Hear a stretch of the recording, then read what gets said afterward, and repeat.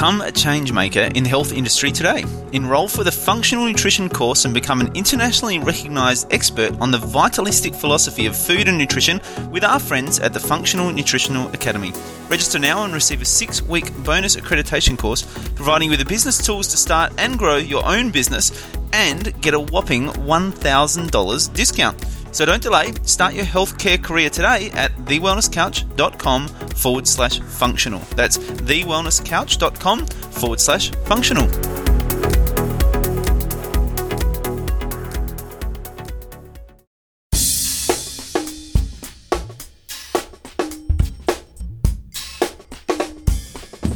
thewellnesscouch.com, streaming wellness into your lives.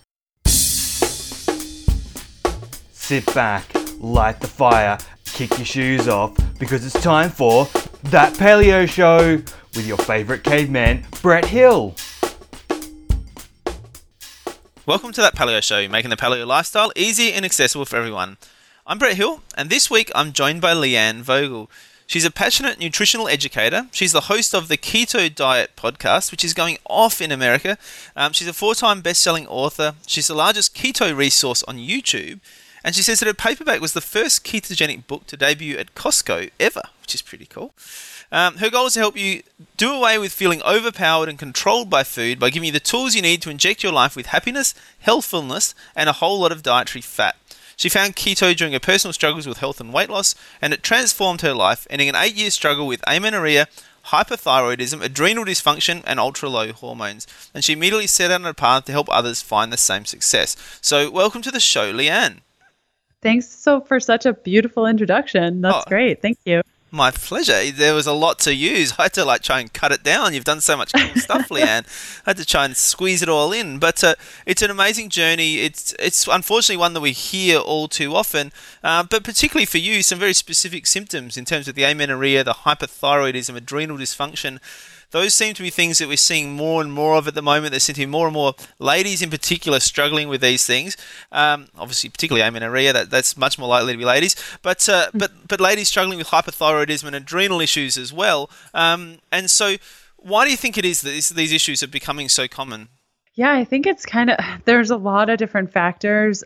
Specifically for me, the main reason I had amenorrhea is because I wasn't eating enough, and also I wasn't eating enough fat. So I like to imagine fat as really the precursor for many of our hormones. When we're eating enough fat, we have enough cholesterol, and that cholesterol is a precursor for many of our sex hormones. So in the case of my amenorrhea, as soon as I started eating enough and eating enough fat, my hormones got a lot better, and I started menstruating and then ovulating. And so I think oftentimes what I see with amenorrhea, even with my clients, is just not eating enough or working out too much. I was addicted to running a couple of years ago, and I'm sure that didn't help the situation. And mostly lifestyle factors as well. And then with thyroid and adrenal, thyroid, usually a lot of people have problems with their thyroid, and they go to the doctor and the doctor says that they're fine, and they continue to get worse. And I think that the problem that I see time and time again is if we would have caught the thyroid stuff eons ago. I mean, I've had clients that have gone 20 years hypothyroid and never been diagnosed. And by the time they get diagnosed, it's really bad. So I went about 4 years with hypothyroid until a doctor said, wait a minute, no, you have hypothyroidism. And so for me, it was getting on the proper medication, my desiccated thyroid. But had I approached it a lot sooner, specifically with the fact that I wasn't eating enough and I wasn't having enough fat, and I also was working out way too much.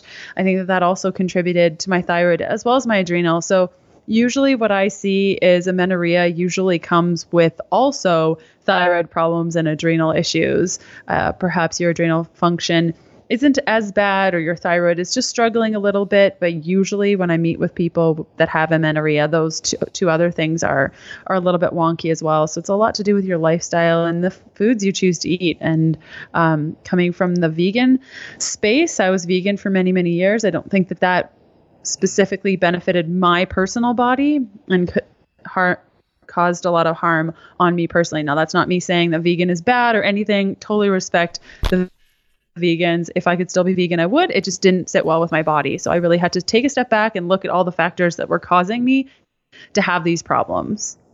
And thyroid in particular seems to be something that so many people are talking about. I can just think right now, there's so many ladies coming to see me in practice who are dealing with thyroid issues, and as you said, many of them seem to be undiagnosed or misdiagnosed. It seems like many people don't know what to look for in terms of thyroid issues. But even when they do, it seems that the testing we're doing isn't necessarily the right testing, and then the treatments for that, whether that's the medications or whether that's the supplementations, don't seem to always be very targeted or getting the right results either. So, do you think there's a lot of challenges there around thyroid in terms of diagnosis and also treatment? Yes, huge with the diagnosis. So the numbers that you're looking for, there are a couple. You want your TSH to be around 1.4, and the normal range, people will say, is like 3 or 4. But if it's that high, you probably have an issue with your thyroid. And what that TSH is doing is it's a pituitary creating this hormone to stimulate the thyroid to create hormones. So it's not necessarily a thyroid hormone, but it triggers the thyroid to create those hormones. So if your TSH is too high, that means your pituitary is constantly going out to your thyroid being like, girl, wake up, let's do the things. And the thyroid's like, meh, right? So it's constantly increasing. And then another thing you want to look at is your free T3. So this is the amount of hormone that your body is creating that's readily available and ready to be converted. So the number that you're looking for is around 5.6 to 6.5. I feel, where I feel best at is around 6.7. That's where I exhibit no hypothyroid symptoms rather. And also too, if blood work is inaccessible to you, I know like in Canada, all of our blood work is free. So that's ridiculous. An American hears that, and I'm not sure what your healthcare system is like down under, but if you have to pay for this, it can be quite ridiculous. So some things that you can look for is like constipation or cold hands, cold feet. If you're tracking your ovulation, then your body temperatures. If they're too low, that could also be hypothyroidism. Any digestive issues, if you're getting very bloated after meals, or even if you have a little snack and you're getting bloated and your digestion isn't working well, if your sex drive is low, there are so many signs that point to hypothyroidism. Yeah, and in Australia, you can get that blood work done, but the challenge sometimes is finding a GP who understands it well enough and is A, willing to refer you for the tests, and B, willing to refer you for the right tests can sometimes be the issue.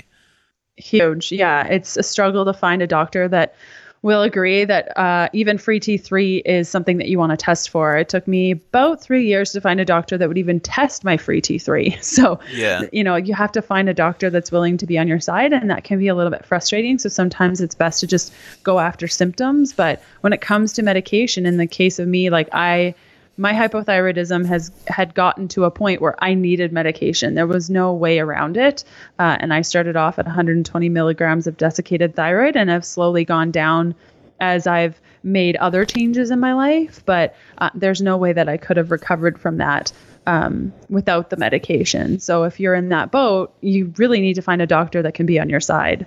Yeah, and in Australia there's groups like ACNEM, the Australasian College of Nutritional and Environmental Medicine. There's groups like MIND, and they have doctors who are trained and much more that way inclined, who are willing to look into that sort of stuff for you.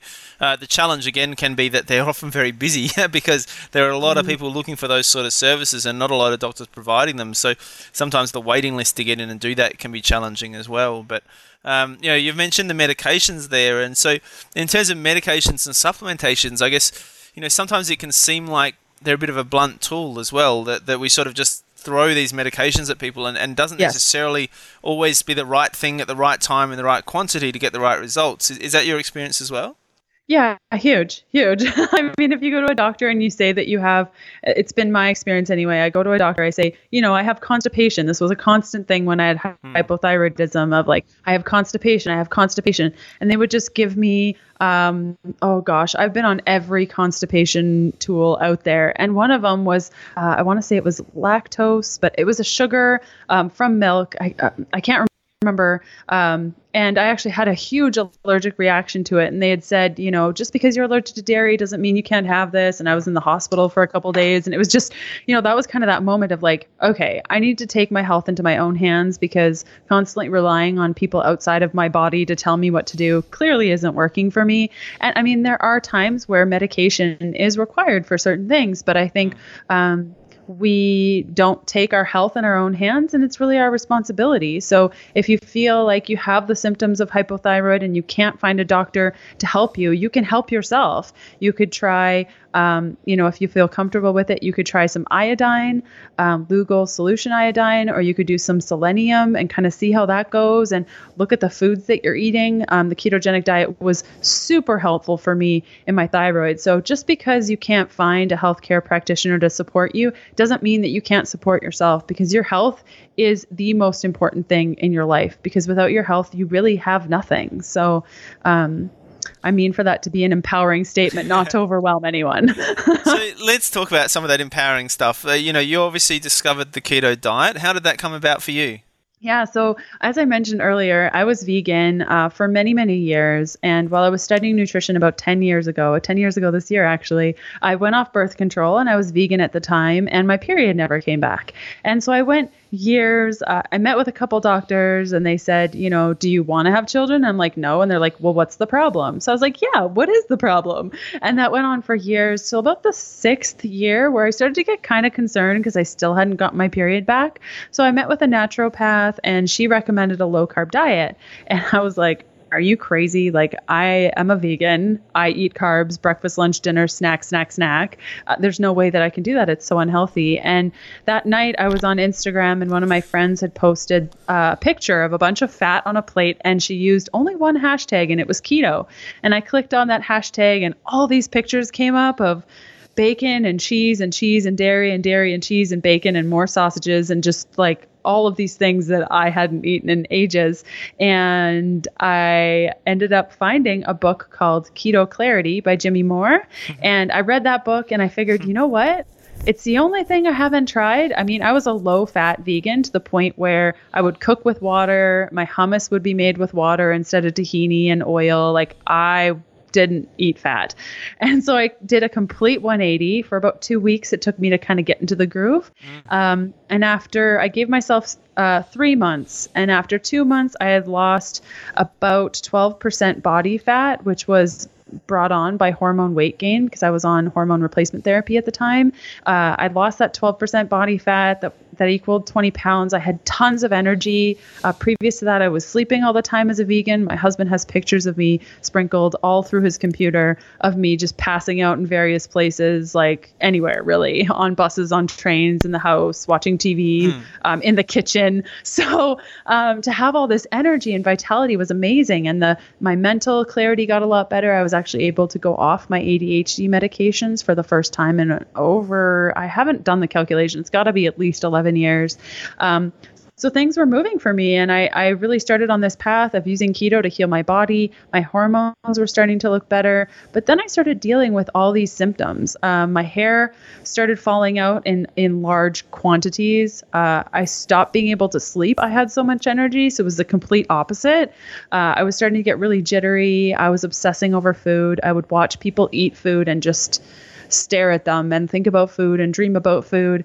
And that's when I developed my Fat Fueled protocol, which I've now been following for 2 years, and which is in my program, the Keto Diet, as well as my online program, Fat Fueled, where I talk about how to heal your body with keto and to listen to your body and eat enough food and, eat enough carbohydrates on a ketogenic eating style.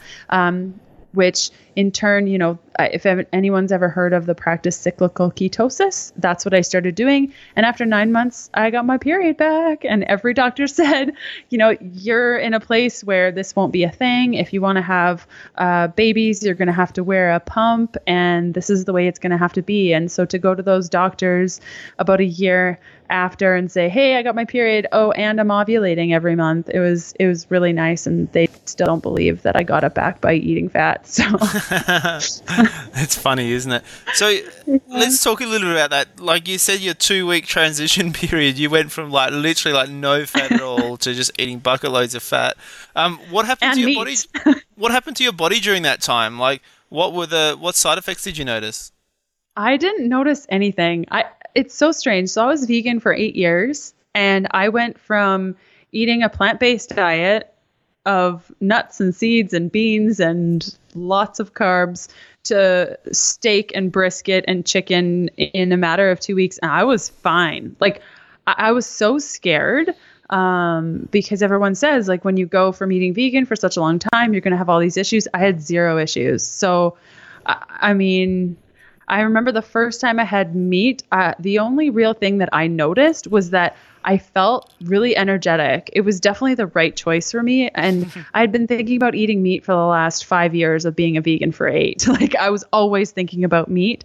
So I think for me, it was just the right choice. And I didn't experience any side effects other than actually feeling good for the first time in a really long time. And with the fat, it was definitely a progression. So that was the protein piece. That was no problem. But for the fat, I remember the first day I decided that I was going to up my fat quite a lot. And I would say I was about at 100 grams that day. And I felt so sick, like nauseous and horrible.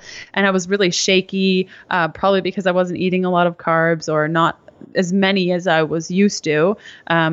I was eating around 400 to 450 grams of carbs a day. So that was a big difference to then go down to say 200 over a little while. And so the main thing with fat is that I realized that I bit off a little bit more than I could chew. And that's why it took me about 2 weeks to situate myself as I slowly increased the fat instead of day 1 or day 0, 0 grams of fat, and day 1, 200 grams of fat or something. It was just too much. So baby step it so you don't feel nauseous. And if you feel like fat is a little bit harder to digest, things like sauerkraut juice and even sauerkraut or fermented foods can be really helpful for creating that bile to break down that fat so you don't feel nauseous like I did.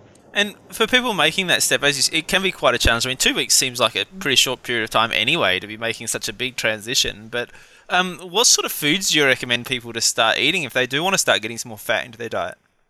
Yeah, I guess it depends on what they're eating right now. If they're eating a pretty whole food based diet, really all you're doing is swapping out your sweet potatoes and fruits for more fats. So those more fats could be, adding more oil to your salads, whether that be maybe avocado oil or olive oil or some sort of nut or seed oil. It could also mean cooking with more fat. So whether you're using coconut oil, if you are familiar with any of the animal-based fats like tallow or lard, those can be helpful as well.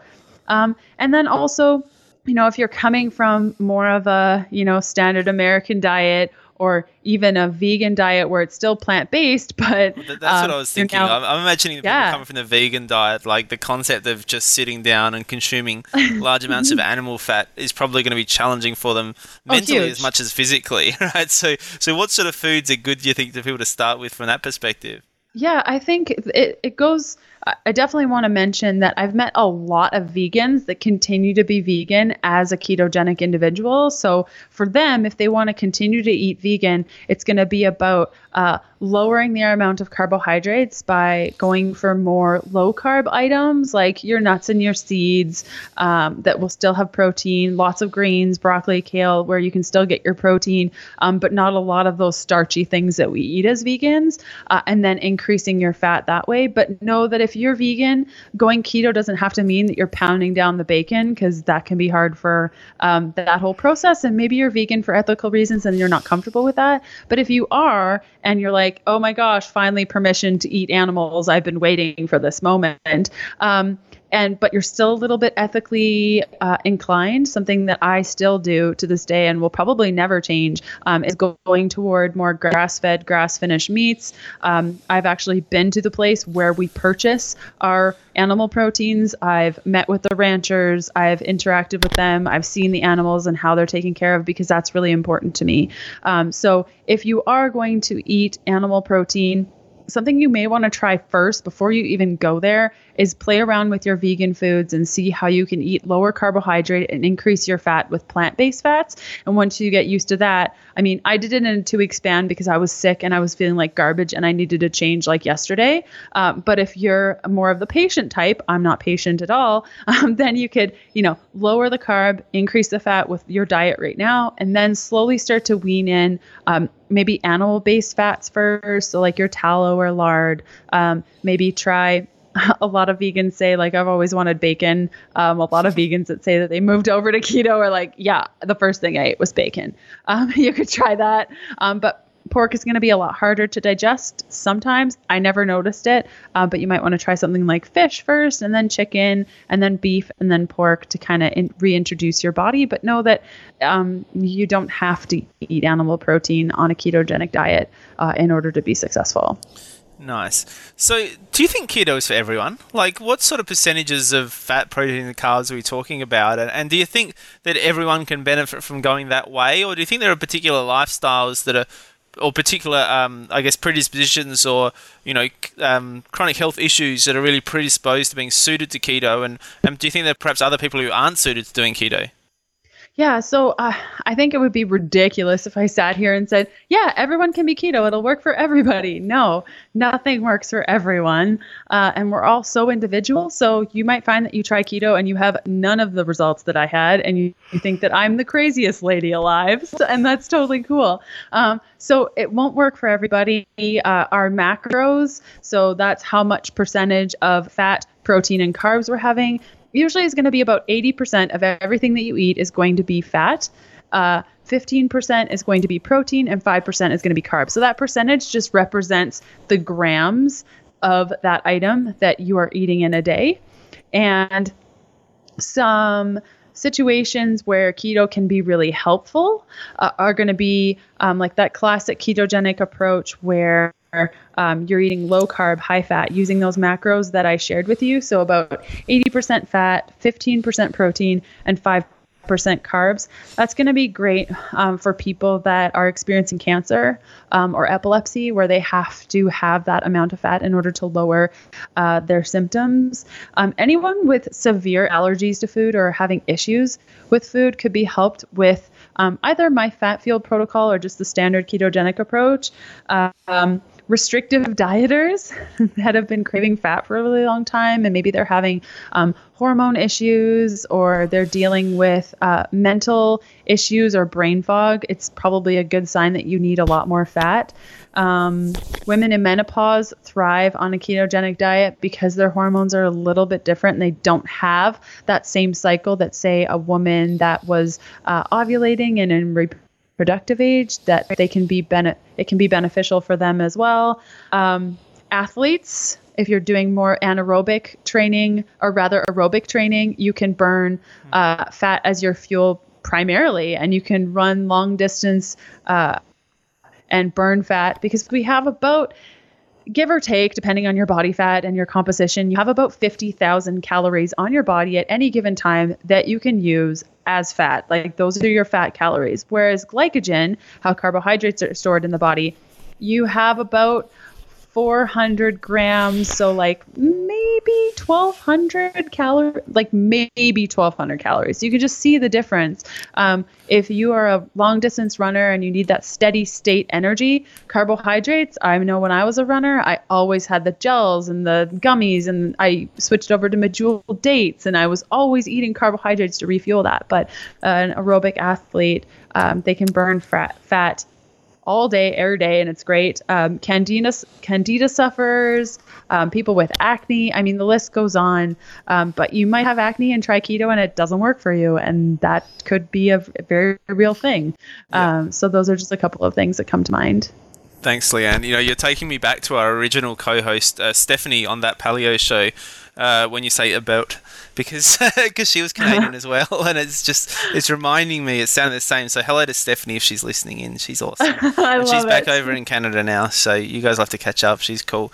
But you mentioned, Leanne, that when you first started, that the keto approach wasn't necessarily working for you either. You had to sort of fine tune it and balance it and find what worked for you. So what was the challenges you were having when you first started doing the keto, in terms of, you said your hair falling out, sleep, jittery, what were you doing wrong, and how did you go about correcting it? Yeah. So I did keto for about 6 months. There were a couple of things looking back that I did wrong. The first one is I was forcing myself to fast. So intermittent fasting is this natural thing that happens when you're fat burning, where you're just not as hungry. And so you go longer periods of time without food, and that's totally acceptable because, as we were saying, you have all those calories on your body of fat.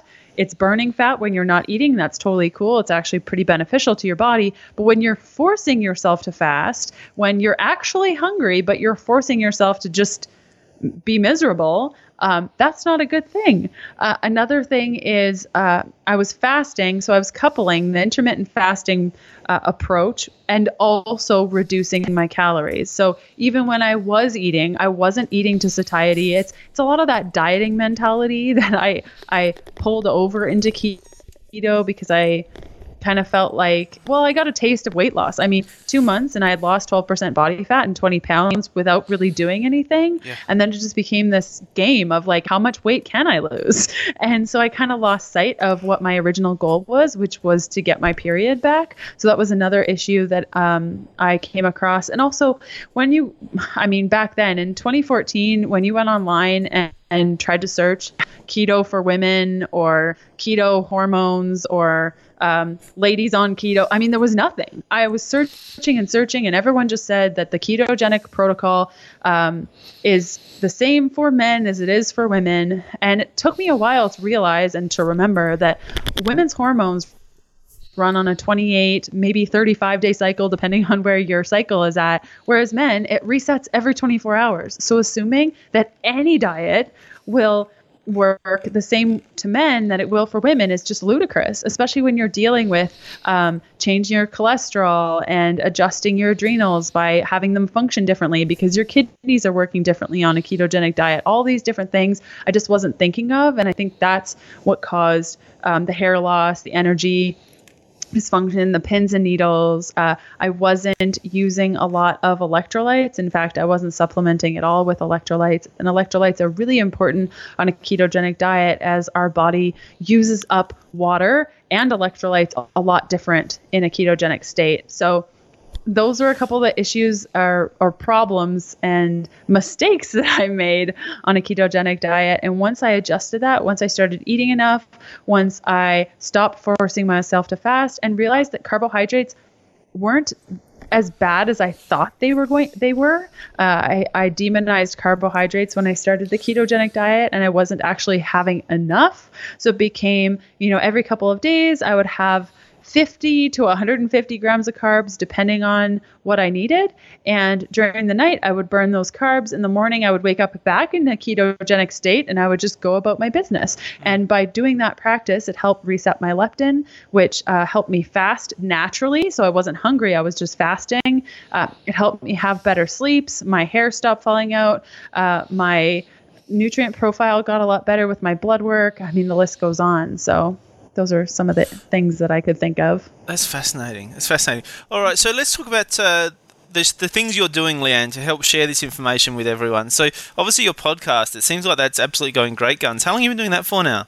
I started the podcast, well, we're on episode 38-ish now, so I think I started it around October of 2016, and It's been going really well. We've been having some really great guests on the show. I interview all different sorts of people, including people from my community at Healthful Pursuit. So I always panel my readers and say, do you want to be on the show? I'd love to chat with you about your experience, because there's no better resource than what actual people are going through. And I think sometimes we lose sight of that. So I like to have people on the show, like real people, talk about their experience, because it's going to be very different from maybe what other people have experienced. So the podcast is going well. It's called The Keto Diet Podcast. We come out with episodes every Sunday, and it's going really fabulously. And you've got several books and ebooks and meal plans on your website as well. Just do you want to tell us a little bit about those? Yeah, so I started off, when I first started keto, I wrote The Keto Beginning. So this is a woman's experience eating keto for the first 30 days and how I transitioned from a plant-based diet to eating meat and fat, and the issues that I came about and how I dealt with them and overcame those things. And so I documented everything. I journaled every day and came up with strategies. And a couple of months after figuring out what the heck I was doing, I released The Keto Beginning. And that guides people through the first 30 days of how to eat a ketogenic diet. And then I launched Fat Fueled. which is my flagship program, really. It teaches you, okay, so now that you know what keto is, how do you use it to heal your body? And then I released Balanced Keto, which is a meal plan subscription service. So every week you get a meal plan delivered to your inbox that has everything you need to create, including a couple of carb up practices. You can play around with that. It's enough to feed one person. So if you need to duplicate stuff, it's easy. If you have 2 mouths to feed or 3, you just duplicate everything and it's really easy to do. And then I just released in April of 2017 my paperback, which is called The Keto Diet. And it's 448 pages of how to cook keto. So if you're lost in the kitchen and you're like, but how do I make a smoothie? And should I make nut milk or should I not? And what's the difference? And how do I sprout things? And do I really need to? So it's all in the keto diet and how to really cook all the things. So great. And, people listening in are probably just going, hang on, smoothie? What do you mean I can make a keto smoothie? Because you think keto, you think smoothie and you think like fruits and vegetables for a lot of people. Yeah. I have a smoothie, I would say maybe 3 times a week now. And it includes a lot of avocado, usually chocolate, and even sometimes some low carb berries like blueberries, raspberries, strawberries. I have a higher carbohydrate tolerance than the normal person. So I can stay in ketosis maybe around like 80 grams of total carbs a day, whereas the standard protocol is 20. So I can get away with a lot more things. So I sometimes include those berries in there. Otherwise, it's just a lot of grains, a lot of fat, coconut milk, almond milk, nuts or seeds, any kind of protein powder. I really like collagen for its healing benefits, but any protein powder is just fine. And whip it up. And MCT oil, I mean, you can go crazy on the fats. You can get like 80 grams of fat in a smoothie easily, and then you don't have to worry about your fat through the day. Well, thank you so much for coming on, Leanne. Yeah. People are going to want to find out more about you. So obviously they can head to your website, which is healthfulpursuit.com. That's HEALTHFULPURSUIT.com, and the same Healthful Pursuit at Instagram as well. They can follow all your amazing recipes and all the things that you're up to there. They can go on your website and see your ebooks, your books, your meal plans, and your podcasts, all at healthfulpursuit.com. So thank you so much for coming on board today, Leanne. Yeah, thanks so much for having me. Thank you so much. Absolute pleasure. For everyone else, until next week, join the conversation on Facebook, give us a 5-star rating on iTunes, join our newsletter list at thatpaleoshow.com, and let's help grow the Paleo tribe worldwide. Join us next week on That Paleo Show. This has been a production of TheWellnessCouch.com. Check us out on Facebook and join in the conversation on Facebook.com/The Wellness Couch. Subscribe to each show on iTunes and check us out on Twitter. The Wellness Couch, streaming wellness into your lives. Whilst the Wellness Couch presenter endeavor to provide accurate and helpful information to their listeners, these podcasts cannot take into account individual circumstances and are not intended to be a substitute for health and medical advice from a qualified health professional. You should always seek the advice of a qualified health professional before acting on any of the information provided by any of the Wellness Couch podcasts.